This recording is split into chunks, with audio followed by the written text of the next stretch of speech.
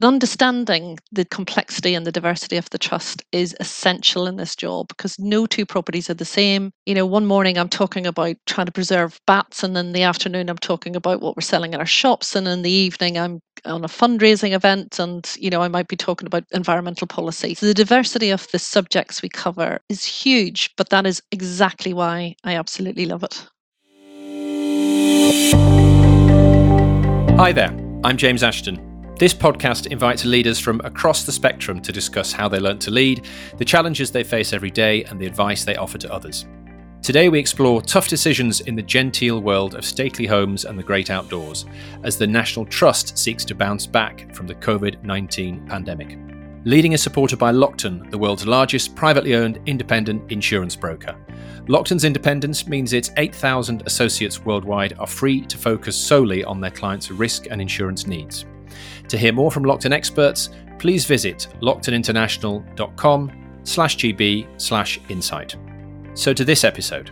Hilary McGrady is Director General of the National Trust, keeper of the nation's treasures, including the Giant's Causeway in Northern Ireland, Sir Winston Churchill's family home Chartwell in Kent, and Scafell Pike in the Lake District. With 5.5 million members and more than 50,000 volunteers in normal times helping to keep sites open and maintained, everyone has a view of what the boss should be doing. We talk about her plan for recovering from COVID, which cost the Trust a third of its revenues and resulted in 1,500 redundancies. Inspiring members to do their bit to combat climate change, the very personal reason she joined the organisation in 2005, and how early skills from marketing whiskey and clashing with politicians in Northern Ireland still come in handy today. It's a great episode, and I kicked off by asking Hilary how she balances the demands of running the UK's largest members organisation. Yeah, so the first thing to say is that it's a massive privilege. I know that sounds a bit twee, but genuinely to find myself as Director General of an organisation that is so widely owned by the nation. It genuinely is. It's a bit like the BBC or the NHS. The nation feels that it has a huge sense of ownership of the National Trust. So I do feel incredibly privileged to be leading it, but it does come with its challenges because everyone has a view on how I should be running the National Trust. And I think the thing about this, I broadly really welcome that. It's incredibly important that the Trust tries to maintain a response to the whole of the nation. And it is so easy to listen to who's shouting at you loudest, and it's so easy to be knocked off course by those people. On all sides, by the way, people who just have a very strong and passionate view on something. So the biggest challenge as a leader of this organisation is to try to hold steady and a steady course. Be absolutely true to the charitable purpose, keep that as your North Star, make sure that that purpose is staying relevant to the era that we're in, and hold fast to that, listen to people as you go, but really try to stay focused on that central charitable purpose, which hasn't changed in 125 years and won't. And these are not typical times, but what in normal times might a typical day be? Because I think you're still based, your family life, I think, is based in Northern Ireland, but then you have to be travelling quite a bit. I always ask people on this podcast, how do you keep in touch with the grassroots? One thing the National Trust has got is a lot of grass. Yeah, we have a lot of grass. It's partly, I think, my background, to be honest, because I was a regional director in Northern Ireland, then Wales, and then England. I know the organisation incredibly well. We've over 300 properties, and I've been to over 280 of them.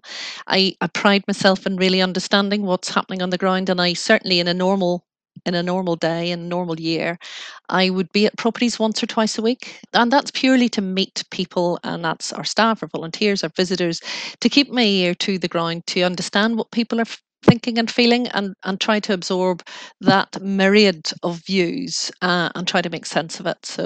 But understanding the complexity and the diversity of the trust is essential in this job because no two properties are the same. One morning I'm talking about trying to preserve bats, and in the afternoon I'm talking about what we're selling in our shops, and in the evening I'm on a fundraising event, and I might be talking about environmental policy. So the diversity of the subjects we cover is huge, but that is exactly why I absolutely love it. And to put some numbers around National Trust, you've alluded to the hundreds of houses and homes that you look after. There's 800 miles of coastline. There's 250,000 hectares of land. I think you're the country's biggest private landowner. That's right. 5.5 million members, 50,000 plus volunteers, 8,000 plus staff. So they're all there. They're all looking up to you, Hilary. I don't know if they're looking up to me. That's never what I think, to be honest. I every day I get up and think, how can I lead this organization better than I did yesterday, frankly? That's always just what's in the front of my mind. How do I make sure that we are here for the next 125 years? All the way through COVID, that's what it's been about. Yeah, you said COVID and pandemic. We must come on to that because I'm interested in the mission now. There is what the mission might have been. You gave a speech, I think it's a little over a year ago, before the pandemic struck. It was your anniversary year, 125 years of National Trust. It was very much about greening your portfolio, which is interesting thing, really, given how green people think of the National Trust anyway. But you wanted to plant trees, look at going carbon neutral by 2030 and so on. And then everything switched to pandemic. So where are you now? What's top of the in tray? So you're quite right. All the way through COVID, top of the in tray was making sure that the organisation would survive COVID and ultimately be able to thrive at the end of it. And that has taken up my every waking hour.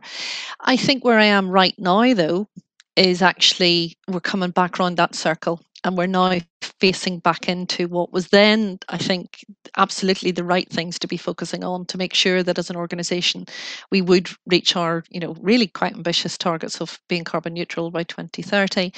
As part of that we'd be planting 20 million trees. But I think what has changed in the last, 15 months, it's actually, I suppose, made all of those ambitions ever more vivid. COVID, and we'll come on to what impact that was on us operationally. What that has done, I think, in terms of the nation, is to put more and more focus on access to green space, access to nature, why it's good for mental health, why it's good for community spirit, why it's good for nature. All of those things have come right up the list of things that are deemed to be essential actually for a good and healthy and balanced life. So the trust is ever more relevant than it was at the start of this. But I think what I hadn't quite anticipated was just how important the whole element of community, people wanting to be part of something, feel rooted in each other's community and wanting to understand what part they play in the midst of this mad world. And I don't think it's any coincidence that you see, there's been a huge increase in things like repair shop, pottery throwdown, all of these kind of activities that go to the heart of, I don't know, just simple pleasures that people have enjoyed, and heritage and history has played into that as well. An interest in where people come from. I mean, there's been a huge explosion in people looking at their family trees, etc., etc. And so while I fully expected the nature thing to come to the fore, we've had the time to do it, Hilary. We have had the time to do it, but I think it's awakened an interest. And I think that, again, the trust has a real role to play in that. So those two things have come to the fore for sure. And you say that it's, you are conscious of the forefathers. I think when you were appointed, you talked about, the baton that you now held from all these people, going right back, Robert Hunter, Octavia Hill. And it was Octavia Hill who talked about open air sitting rooms, which I think is where you are now with trying to green urban spaces. You're planting blossom trees in the Olympic Park in East London and other urban centres. But it has changed over time, hasn't it? It was about green spaces for urbanites in the early days, and then when the death taxes went up, you took on a lot of stately homes, and then it feels more latterly, well, you talk about it with tree planting and so on, it's been what can you do in relation to climate change? Is the climate change, is that something of a political agenda? Are you kind of telling people to do better, or are you just wanting to do your bit and get your house in order? So just to go back to what you said, you're quite right. The trust over its 125 years has absolutely adapted to what the nation has needed from it throughout all of those times. And Octavia was incredibly passionate about exactly the same things as I am, making sure that people who do not have access to green space, who do not have access to beauty, have that equal access. So equaling access to beauty, to nature, to history is incredibly important to me, as it was to her. Things moved on though. Industrialization moved into the wars when actually, and post the war period, where our great houses were put under threat. And the nation did need this amazing asset that we have looked after. And so the trust stepped in. Coast came under a huge amount of pressure then in the 50s and 60s. And again, the trust sort of rose to another need. And I would say climate change is not a political agenda for us. I would say the nation, indeed the world, needs all of us to play a part in climate change.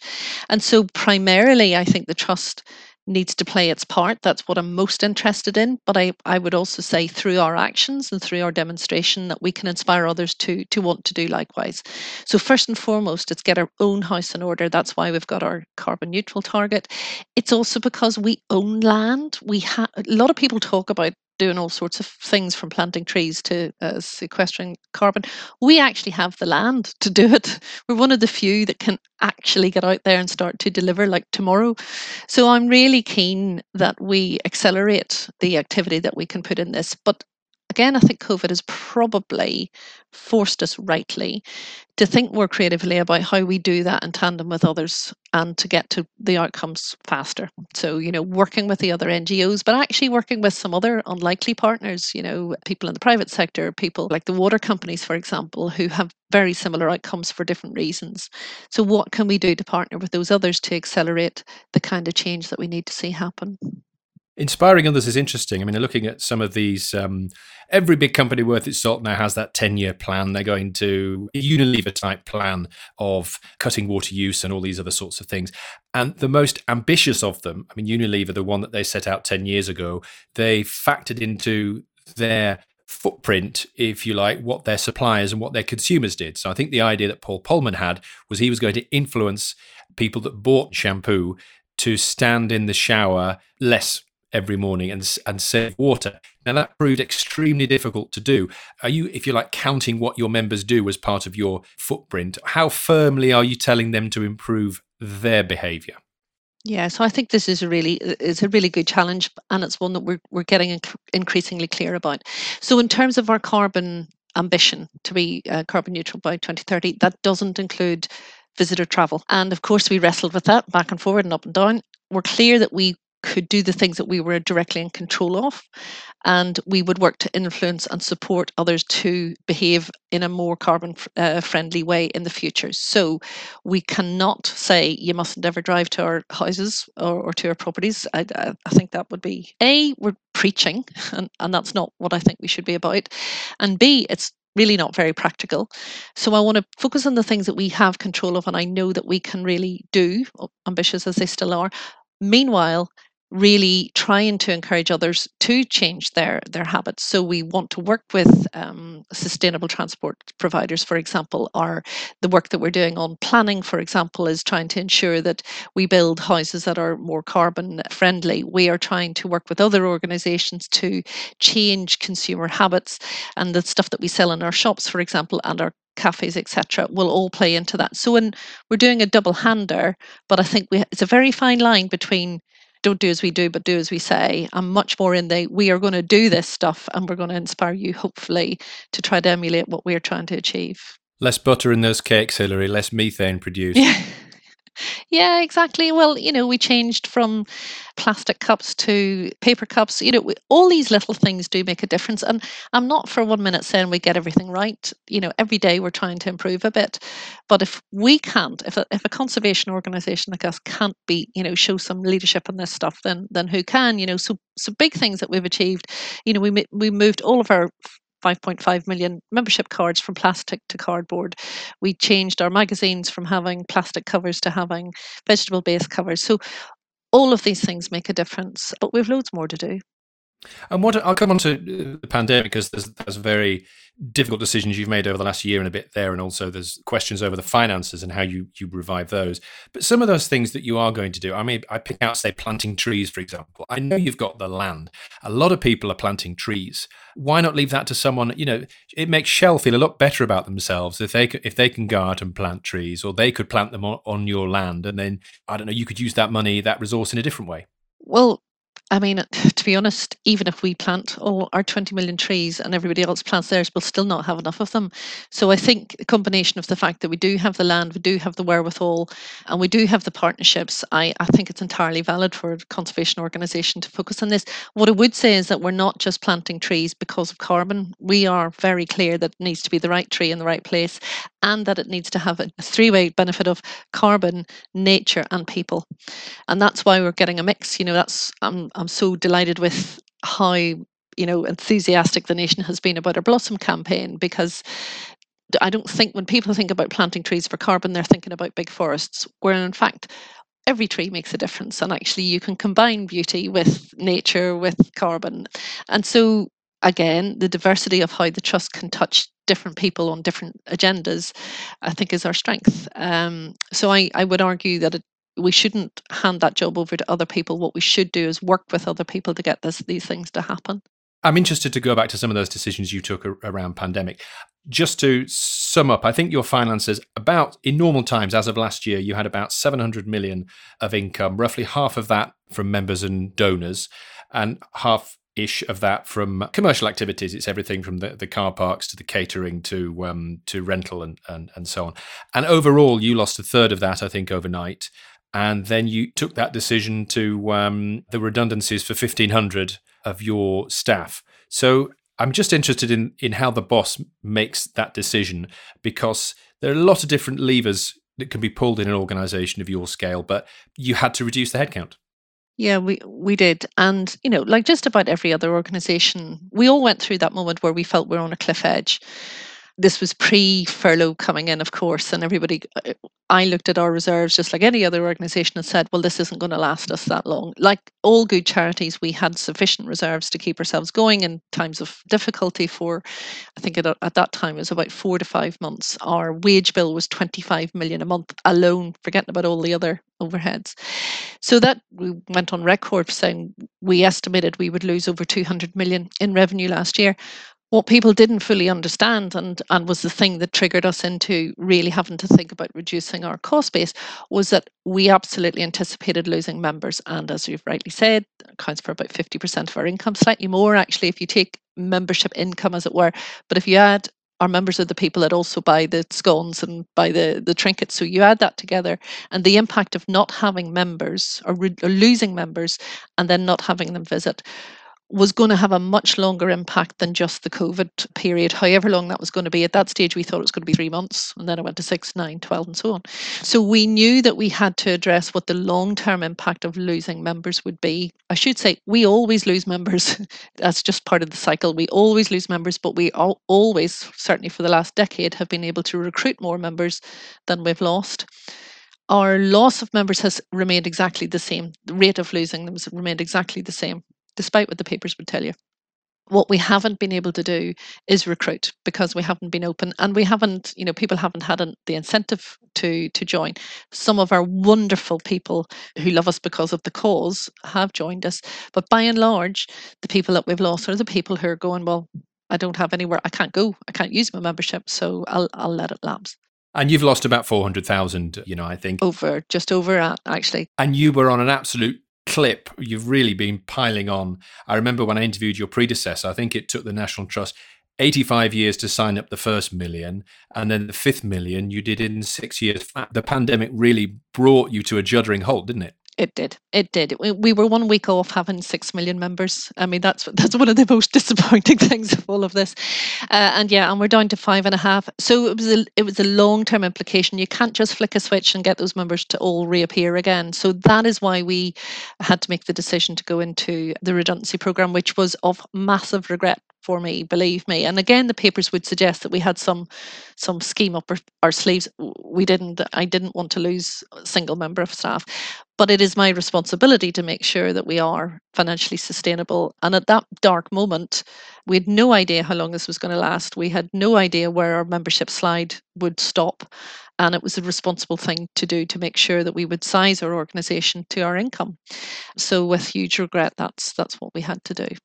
I'm conscious of this because I'm from that world, but you've mentioned the papers a couple of times, Hilary. I mean, have you had a bad press during this time, or is this just part and parcel of the scrutiny that the Trust has had over decades? Yeah, it's very part and parcel of what we do. It frustrates me because it's so binary. So much of what they cover is so binary, and they pick one statement and make hay with it. That I think that's why I'm raising those two things. People assume many things out of headlines, and it's frustrating because it's largely wrong. But it is part and parcel of what it means to be the DG of the National Trust. It's been like this for the last decade. There's been successive stories that seem to just add and snowball as they go. It's not surprising. We have 5.5 million members. People are interested. We sell papers, so I live with that. That's part and parcel of my job.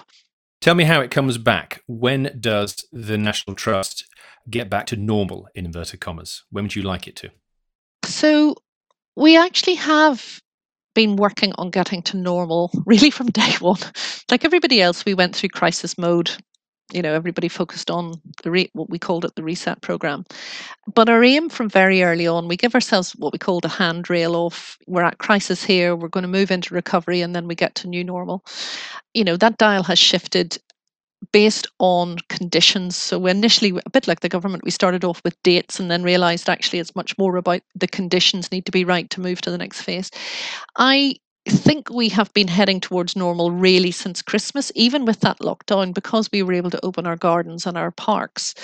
Yes, we've had the booking system, but people getting back into the rhythm of coming back to our properties, enjoying the beautiful spaces, all of those things. We've been moving in that direction. The big key, I think, for us will be the 17th of May. It's a funny old thing because I think I can't remember the number now, but it's something like only 30% of our visitors actually will go into our houses. But our houses are the heart of our properties very often. So the sense of them being open enables the sense of the National Trust being open. So for me, the 17th of May is going to be a big moment for us that will really feel as if we're getting back to what I consider to be normal world. I was actually at Cliveden last week and I was very tempted to feel that this is normal. It was really busy. It was a beautiful day. The gardens were like amazing. The cafe was open, albeit only for takeaway, but still there was a sense of people just being out and busy. And I thought, oh, yes, I can see this is starting to feel like the trust I remember. So it was a good moment. And there has been some coverage that say it's difficult with some of your smaller properties. I mean, will everything come back? I mean, I wonder if some of the decisions are financial, actually, if there are ways of reshaping your vast portfolio as you look to the future. Yeah, I mean, there are lots of things we'll possibly come on to. There are lots of things that we have learned through COVID. Like nearly every business, we've learned how to work from our living rooms. That's actually driven loads of efficiencies. It's flattened our organization. There's loads of things out of it. One of the things we have discovered, less so on the big properties, because again, I'm generalizing here, but broadly speaking, 80% of our visitors go to 20% of our properties. So the 80% of small properties that are out there that get low visiting numbers just because of where they are, or because they're small or whatever. Actually, what we really thought about during COVID was how do we make the experience at those ones better at a better, from a cost efficiency perspective at a better rate. And we will continue with a booking system for those small places, but genuinely with the intention of instead of having one poor member of staff stood all day to see 5 visitors, you'll book and you'll go and you'll have an in-depth experience and you'll get a really good guided tour of that place and really get exposure to the whole story. And we're really hopeful that a booking system for those little properties will end up with a better experience and a better use of charitable funds in order to display them. But there is no question in my mind that we want to get all of our properties open. There's a teeny amount, I think 3 or 4, that are in the middle of conservation work or whatever at the moment, but absolute intention that all of our properties will be open and accessible to the public for sure. That's why we exist. Why would I want to do anything different? Has this year made you a better boss? Jeepers, it's been a really hard year. Has it made me a better boss? I think it's really what it has done is made me really focus on the things that really, really matter.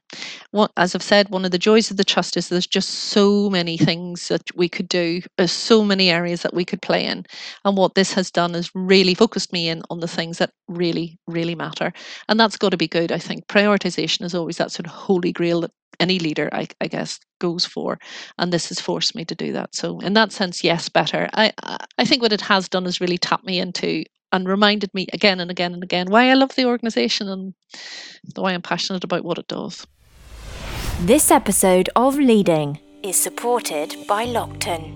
We'll get back to the conversation shortly, but first here's Chris Brown, Lockton's managing partner, on the risks associated with leading out of a pandemic. The pandemic, without question, has caused a change in operating models and has sped up existing trends and created new risks for industries. And being in the business of risk, it's really important for clients to look at how they can be alert to future risks and be flexible in their approach and make sure that they're really updating their risk register to reflect not just the risks that there are now, but also the risks in the future, some of which will be unique and new following the pandemic. I want to ask you about the properties specifically, but also the people. On the properties, again, seeing as I've got all the numbers out, and do correct me on these as well, I think simply opening the National Trust every year costs £300 million. Almost to get out of bed, it seems to cost that amount of money, which is not a small amount. And then I think in the last normal year, you spent something like £170 million on restoration, conservation, etc. And I think that's gone up over the last 5 years or so. And there's always this mythical backlog I've seen in the annual report before. I guess you could just spend and spend and spend. You have to decide at what level you want these properties. So I suppose the question is, the finances are under pressure. You hope they bounce back. What are the decisions you make? I mean, are there some of these properties that you could look to sell? I know that means an act of parliament. Or are you making really tough decisions about which crumbling brickwork and which coastal erosion you can address next? So we'll not be selling. The only properties that we would ever sell are the ones that have been given to us for the purpose of selling. So no, we hold our responsibility of inalienability incredibly seriously, so we'll not be selling. I'm fully confident that, well, my CFO might shout at me, but I'm feeling very confident that because of the really tough decisions we did make around reducing our cost base, that we are now in a position where we can start to rebuild and get back to growth. So yes, we're on the edge of the woods. I wouldn't say we're out of the woods because no one really knows will there be more restrictions in October or whatever, but we have built enough resilience in to carry us forward. So I'm fully intending to be able to get back into growing as an organisation and start to rebuild that spend on conservation. It's going to take 2 or 3 years, though. I think we have to accept that, but equally remember the trust is here forever. So to some degree, we don't have to rush at these things.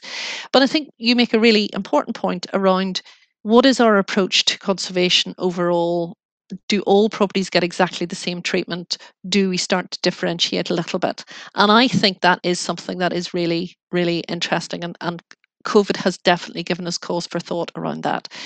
So being really clear about what we're calling our treasure houses, so the properties that really are significant and that their collections are incredibly important, they should rightly get more attention. So we've put in additional curator support, for example, into those houses. So there's 28 of them, I think. So they're getting dedicated curatorial support that they didn't have before. For precisely that reason, we think we need to give them extra support.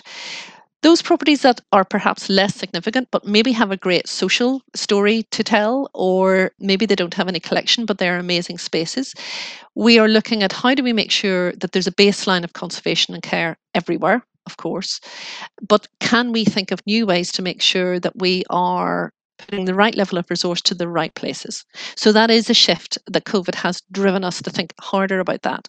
But I guess there is a baseline, as I've said, all properties need to be cared to a certain standard, and we have a term called in need in the organisation. So what is the minimum need any property has to make sure that it's secure, safe, watertight, all of those things?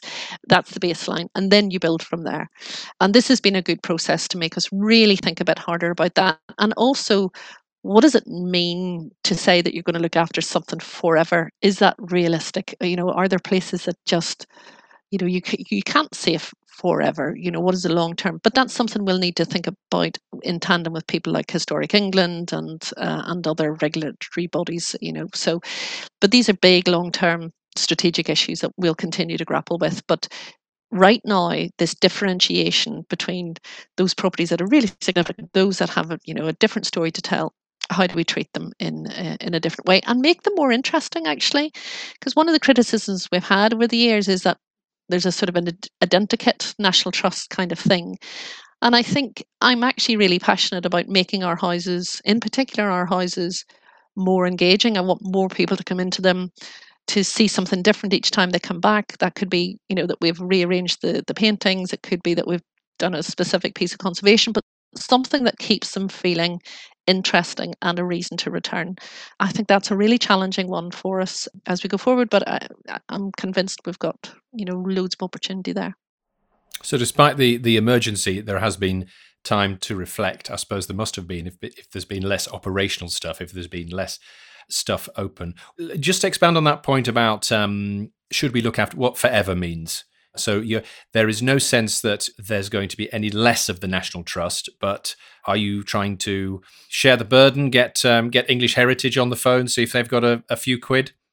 Well, we have been incredibly lucky actually to be able to draw down on the various culture recovery funds and so on. I'm very grateful because some of that conservation work that we just couldn't afford this year has been able to keep going, like Oxborough and Wellington Tower and so on. Yeah, so just to expand on that, I was really just thinking long term. The National Trust is here forever.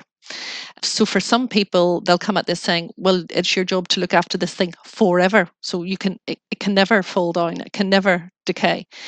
Some of our collection, how can you make sure that a castle never ever decays? It's just impossible to suggest that you can keep it standing forever and ever and ever. So those are the things that I think we're interested in grappling with. Where is the greatest public benefit? When you have got a finite set of resource, where is the greatest public benefit being delivered? So it's those questions that we're just asking ourselves. But in the here and now, I want everywhere open. I want as many people to enjoy them as possible. I want us to stay really vibrant and really relevant. And those are the things that are interesting to me, underpinned with two pillars for us at the moment, which is climate change and making sure that we are as welcoming to everybody as we possibly can be. And so those two things underpin all of our work as we go forward. And you mentioned, did we get time during COVID? When we set out on our program of redundancy, we could have easily just said 20% off everybody. We didn't. We set out a renewal plan which said, where do we need to focus our resource? Absolutely ring fence our charitable purpose, make sure that the organisation the properties are safe, make sure that we've got the resources to keep the business going. It was in those sort of priorities, and that then shaped where we ended up making the cuts. Painful as that was, it wasn't equal everywhere. Tell me, from the properties, move on to the people, and you're one of those great British organisations that would not open every day without the volunteer network. Clearly, they come to the local sites that they've grown up around, and they're very passionate about what they do. I think you're getting by with fewer than you used to, as I track the numbers from when I interviewed Helen. So there's a bit more than 50,000. And I remember when I interviewed Helen, she said actually there is a challenge with getting older people to volunteer because they're all off on cruises, or if only, they're the baby boomers now. They're less likely to want to stand at the gate handing out leaflets and so on. So tell me about them and how you relate to them, because I think there's something fascinating about the public sector. You're leading these people, but they only show up because they love it. So it has to be quite light touch leadership, doesn't it? Yeah, absolutely. First thing to say is I absolutely adore our volunteers. They provide such a lifeblood to our properties. Genuinely, it's likely that the first person you meet when you come to one of our places will be a volunteer. So it's incredibly important to me that they turn up feeling engaged and happy to be there. Yeah, how important. Helen's probably right. Our numbers, in all honesty, it's jolly hard to actually count how many volunteers you have, because some of them come every day, every week, and some of them come 3 times a year type of thing. We are pretty confident now that we've got a really good, strong cohort, somewhere between 45 and 50,000, or certainly that was just before COVID. To some degree, I would agree with her. It's less to do with people's age and more to do with how lifestyle has changed. People are living longer, they're healthier for longer, they're retiring earlier, they've many other things they want to do, from looking after the grandchildren to, as you say, going on cruises. So what I see is a lifestyle change that is applying to just about all age groups. But while we may have some of those older people who have other things to do, we're equally seeing younger people coming in who are more interested in volunteering than they ever were before. And COVID again has accelerated that. And so while they're not all back yet, we're really quite surprised at just how many have wanted to come back so quickly. And I met some of them last week, and they're, to a man and woman, saying, just so great to be back, a sense of community, sense of doing something useful. And above all, it's less to them about the National Trust and much more about the place. Inevitably they volunteer locally because they love that place. And I love that. I think that's one of my highlights when I visit a property, when I hear those stories from volunteers. I do think it presents quite a challenge for us that we have to be up for, which is they want more flexibility. They don't necessarily want to stand in the same room, every time they turn up and stand for a full day. They want to be able to dip and dive. And we need to be offering a wider variety of things to volunteer in, and that should be up and down the organization, from sitting on leadership teams through to helping clear the gorse. But fundamentally for me, volunteering is a two-way relationship and a two-way benefit. Yes, they do amazing work for us, and that's fabulous. Equally, we deliver something for our volunteers, and it's part of our purpose in delivering our benefit, as I see it, and that's incredibly important to me. So doing that in a more flexible, more open, more transparent way, I think is really important. Yeah. Where would we find you putting in the volunteer shifts, Hilary? Do you turn up at different venues and just do a shift as a volunteer just to see how it's all operating? I love volunteering. It inevitably drives my staff up the walls because they're always terrified when I turn up. But I love volunteering, and I like both interior and exterior. So I did a big litter pick recently at one of the beaches after delightful bunch of kids had a rave, and equally, I'm very happy to help. One of our carpets, we had a leak in one of our rooms, and we had to squeegee a carpet recently. So I'm really happy to do any of those things. And that's where you actually do hear from the volunteers what's on their minds. Sometimes they're happy, and definitely they hold us to account, which again, I value hugely. Yeah, that's pretty unfiltered when you're litter picking. That's the moment when you really do pick up what they're thinking about. Look, briefly, you highlighted colonial past and the slave links of some of the properties within the trust. I don't want to go into that point in great depth. You seem to spend much of your time talking about that at the moment. I'm just interested in where you go with that now. I know you have one of your stated aims, Hilary, is I want more diverse staff, more diverse volunteers, more diverse visitors. Are the two things connected, or how do you achieve the latter? They are connected, but actually, I think the connection was overinflated during this whole period. But let me be really clear. The original reason for researching our properties was in the mix of all of the stories we want to tell about our places. We research all the time. We've done specific pieces of work around all sorts of things, from what were the connections to our houses during the Second World War when they were very often used as hospitals. What was the connection between our properties and women's suffrage? What was the connection with our properties and LGBTQ during the anniversary of the year of decriminalisation? So on an ongoing rolling basis, we will research all sorts of issues that are of public interest at any time. As it happened, we had chosen to research this particular area because it is very clearly an area of increased public interest. And I really feel strongly that the Trust needs to fill in all of the gaps, the bits of the stories that we haven't told before. So it's no political agenda. It's no sort of drive for any particular thing to be more important than something else. It's filling in the gaps. And we haven't fill those gaps in, and we'll keep doing that. And there'll be other things that will come out. I don't know what there will be in the future, but 50 years ago it was deemed to be quite radical to tell the below the stairs story. It was deemed to be slightly socialist to actually tell the story of the servants. But that's the thing, the Trust has always just continuously tried to add and embellish the stories that they've been telling, and that's all we were trying to do. But to be really clear, I personally come from a place where the National Trust, as I grew up, probably wasn't an organisation that felt like for someone like me. And so I have a sort of a personal interest in making sure that it is an organisation that is genuinely democratic, that is genuinely open to everybody and anybody that wants to engage with it. Not on my terms, on their terms. And so I am very, very passionate about making sure that we are as accessible as we can be. And I use accessible in the broadest sense: physically accessible, financially accessible, emotionally accessible, all of that.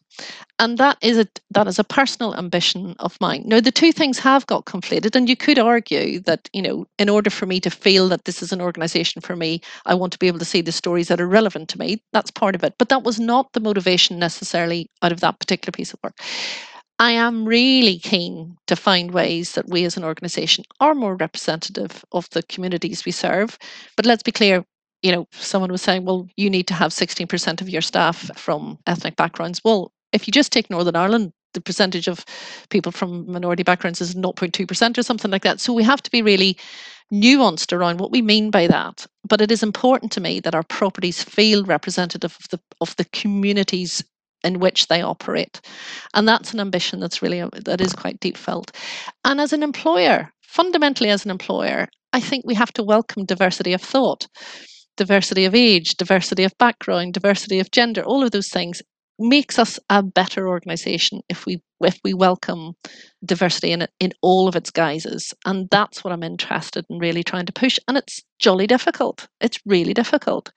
But I'm determined to, by the time I leave, to have made a difference in that area, because we've tried for a long time. Helen tried before me and Fiona's tried before her, and we haven't made a big dent in that, but I'm determined to do something about it this time. How do you do it differently?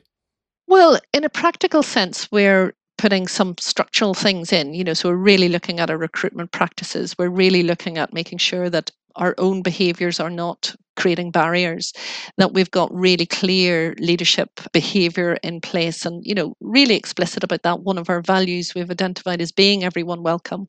And what does that mean to live on a daily basis? What use of language, all of those structural things that can make a workplace feel either welcoming or unwelcoming. So there's that. There's also just being genuinely celebratory about diversity. So really identifying where we've made successes actually, and why it's a really good thing to be open to more diverse ways of thinking and so on and so forth.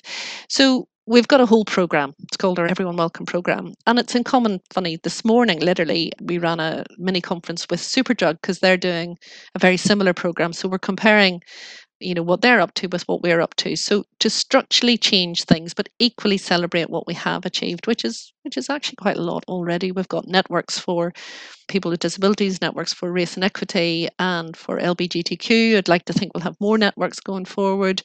So we're making progress, but it's slow.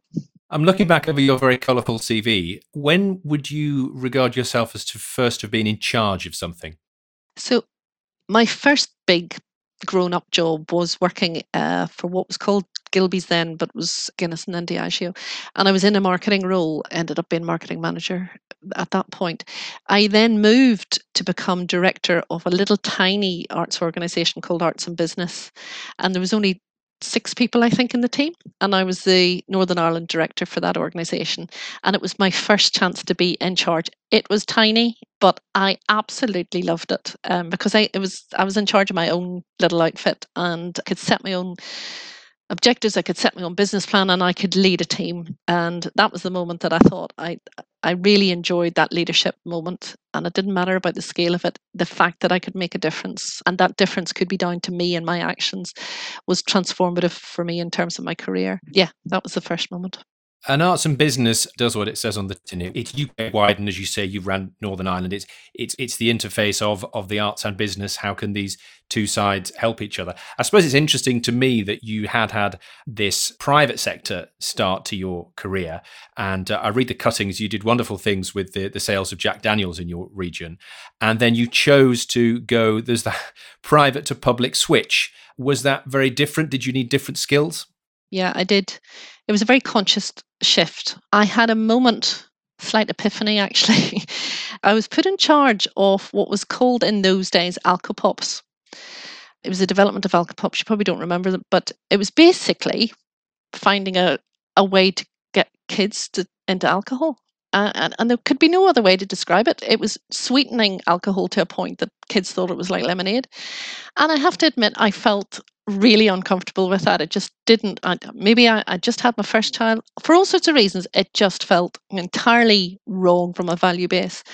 And because I've had a long-held love of art in every shape and form, and a strong belief, particularly from a Northern Ireland context, that culture in Northern Ireland was something that everybody should feel is a shared thing, not a divided thing. So this combination and this job to come up that I could get back into the arts world, use the business skills that I had learnt, and I have to say Diageo were amazing for giving me great grounding on just core business skills, selling skills and so on.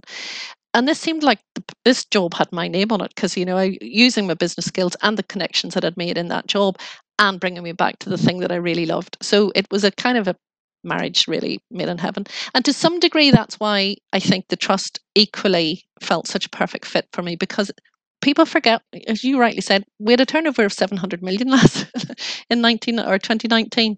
We're a big business that needs to be managed carefully in that context, as well as fundamentally a conservation charity. So those two things, I've ridden those two horses all the way through my career, and I'm rather proud of that, actually.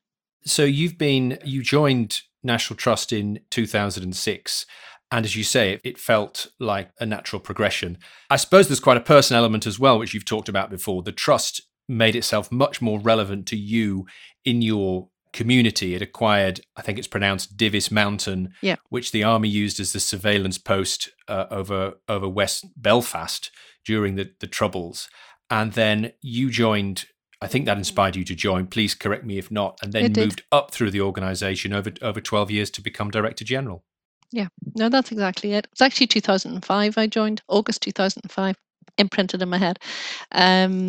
Yes, all of the above is correct. It wasn't an organisation I had been introduced to it just like virtually every other Protestant child, being taken to Mount Stewart way back when I was at 13. But up to that, I hadn't really engaged with the trust. So the acquisition of Divis was a huge statement for the trust to make at the time, massive, and very close to my heart because it was very close to where I lived, and again this sort of sense of right time, right place, and a job that just seemed to fit with what I was interested in. Equally, I don't think it probably is in the notes, but Northern Ireland as a region, as part of the National Trust at that time, ran at a roughly, I can't remember now, but it was something like a £3 million deficit every year. So as a region, it was a drain on the National Trust. So it was one of those, I love it. I love a challenge. I love a target.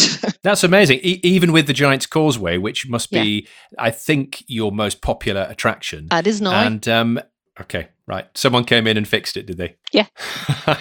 Yeah. That's genuinely, it seems so obvious to me. We had it, as I say, £3 million deficit. It was a really important thing to me that Northern Ireland should be able to stand on its own 2 feet. It was very obvious that we had two opportunities, Giant's Causeway being one, Mount Stewart being the other.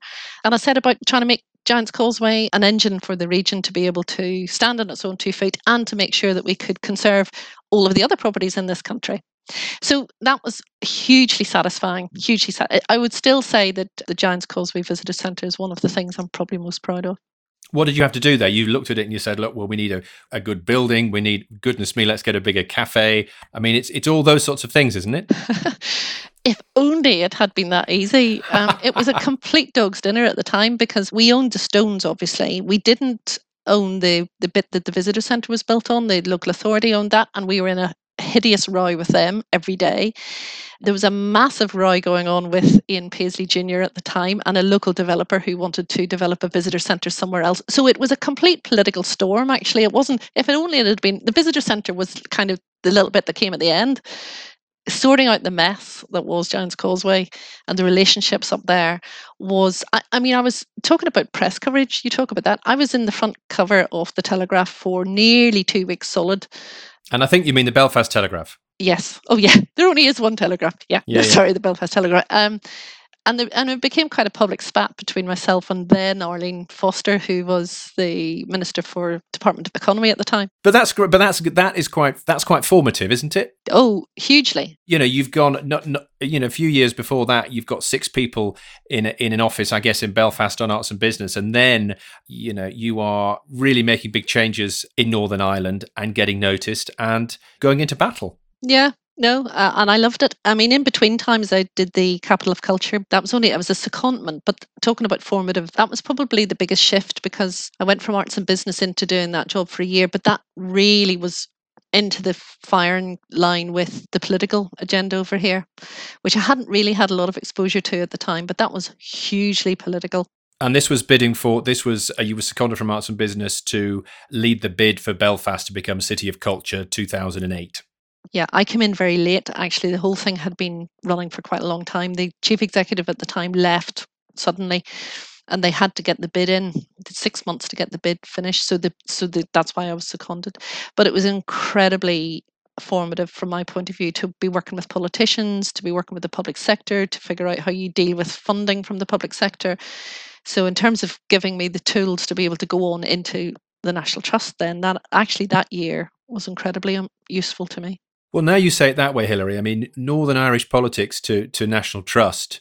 Well, you're ready for it. You can take anything on now. I think if you've grappled with Northern Ireland politics, it does hold you in good stead, because there's so many perspectives that you have to listen to. I suppose the thing about this country is you've got to listen to everybody, because you've got to take a 360 view. You have got to take a 360 view, because no one is right in this country. No one is right. You have to find a way to balance all of that and find a way through. And communicate. Yeah. Tell me about mentorship. Who has helped you on the way? I've had lots of mentors. I'm not someone that sort of gets a mentor and sticks to one person. I find that I like to talk to different people about different subjects. So I mentioned working in Gilbey's. There was the chief executive there was a man called Trevor McClintock, who was so old style and completely directive in his style. But he taught me a huge amount about just being confident, taking decisions, taking risks, going with your gut to some degree. Yes, look at the data, look at the analysis, but there's an instinctive sense of where to go. He was brilliant, and I still stay in touch with him. Actually, he's brilliant. I will go to we've got some amazing trustees that I would use as mentors. Sandy Nairn is a really good example. Michael Day, both from a curatorial side, really great on mentoring. Tim Parker, my chairman, is clearly really good on a business perspective. And then over the years, I've just had people who also keep me sane. Calm down. You don't need to worry about that. This is the thing to put your focus on. So it's, but I don't choose one person. No. And with Tim, of course, who I've interviewed a few times, he's a very keen flute player. He is. And I wonder with you on the drums, whether you're halfway to the National Trust band there. Tim would have a heart attack at the very prospect of that. He was incredibly, when he listened to my Desert Islanders, he went, wouldn't be my choice of music. He's very talented on the flute, actually. Yeah. And I suppose one of the final things I would ask is very interesting to me. So you join in August 2005, as you say, and then you've worked up. I mean, there has been a time when the National Trust, it's been run by conservationists, by outsiders, government appointments. It's been a wonderful bauble on people's CV at the end of their career. Not you, though, because you've worked your way up. Does that give you advantages? Does it give you more credibility with all these people? I like to think it does. I like to think that my staff and my volunteers truly believe that I understand their world and that I'm working in their interests. This is not about me. This is about them, and it's about the organisation. So I think it does give you certain credibility about that, and it also does give you the ability to kind of know the questions that you need to ask, because there are not very many stones that I haven't been under in the trust. Yeah, I really do feel I understand the issues really well. On the downside, you have to work that bit harder than externally, don't you? Because there's something about making sure that, because this is an organisation that is internal and external, you're trying to influence all of the time. So those two things, I need to ride both horses all of the time. So one comes with a strength, but you have to be mindful of the other things you need to think about. So. And what advice do you offer to the next Hilary McGrady, the people who are coming up, whether it's through Marketing Gordon's Gin or the National Trust, or what would you have liked to have known a few years back? Oh, good point. What would I like to have known? I can only talk from my own personal experience. I am someone who is driven by goals and I want to move with pace. And I think the lesson I have learnt, and I remember it was a man called Martin Drury, who was also Director General 3 ago. I remember him saying so clearly, because I was getting really frustrated with the project at Mount Stewart and I wanted things to happen. And he said, "Long runs the fox, my dear." I remember it as clear as a day. And that is actually what I would say to anybody coming after me.